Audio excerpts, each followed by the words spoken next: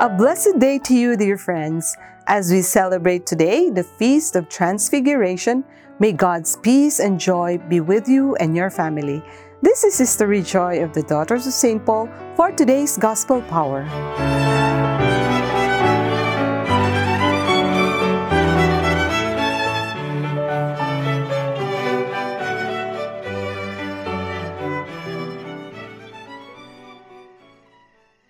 Six days later, Jesus took with him Peter and James and John and led them up a high mountain apart by themselves. And he was transfigured before them, and his clothes became dazzling white, such as no one on earth could bleach them. And there appeared to them Elijah with Moses, who were talking with Jesus. Then Peter said to Jesus, "Rabbi, it is good for us to be here. Let us make 3 dwellings, one for you, one for Moses, and one for Elijah."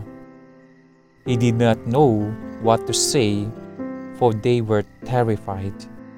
Then a cloud overshadowed them, and from the cloud there came a voice, "This is my Son, the Beloved. Listen to him." Suddenly, when they looked around, they saw no one with them anymore, but only Jesus. As they were coming down the mountain, he ordered them to tell no one about what they had seen until after the Son of Man had risen from the dead.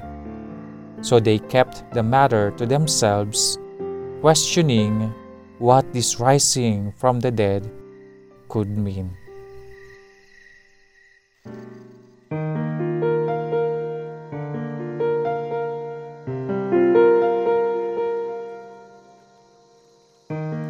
In the person of Jesus, heaven has come down on earth to establish God's reign among earthly creatures and to make human beings God's children who participate in the divine life.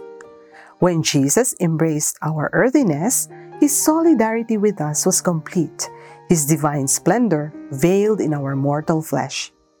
The Transfiguration is a momentary lifting up of the veil to give us a brief glimpse of that splendor which the beloved Son possesses in his union with his Father, and which, at the same time, a preview of the future life to which Jesus will give us access. Sisters and brothers, the Transfiguration is a necessary prelude to the drama on Calvary, for glory is inseparable from the cross. Jesus will share with us his divine sonship by subjecting himself to the human experience of suffering and death, which will permanently remove the veil that conceals his divine splendor. Let us pray. Lord Jesus, may we never fail for the illusion of seeking glory apart from the cross. Amen.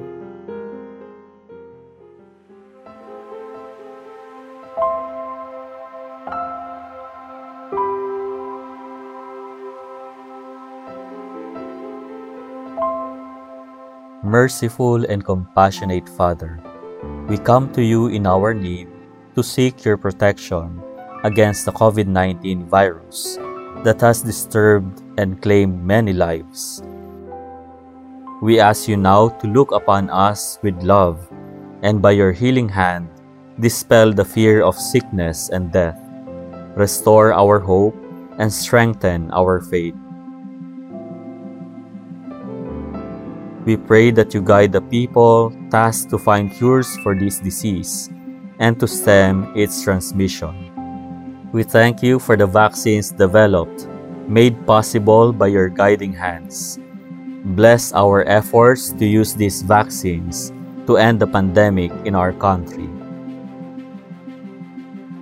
We pray for our health workers that they may minister to the sick with competence and compassion.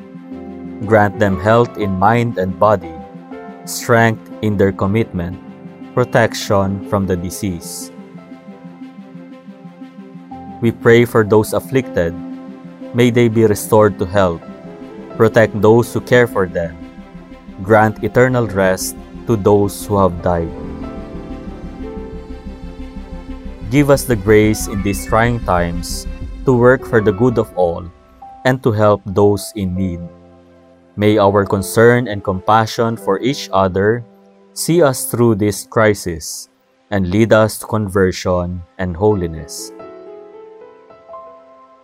Grant all this through our Lord Jesus Christ, your Son, who lives and reigns with you in the unity of the Holy Spirit, God, forever and ever. Amen. We fly to your protection, O Holy Mother of God. Do not despise our petition in our necessities, but deliver us always from all dangers, O glorious and blessed Virgin. Amen. Our Lady, health of the sick, pray for us. Saint Joseph, pray for us. Saint Raphael the Archangel, pray for us. Saint Roch, pray for us. Saint Lorenzo Ruiz, pray for us. Saint Pedro Calungsod, pray for us.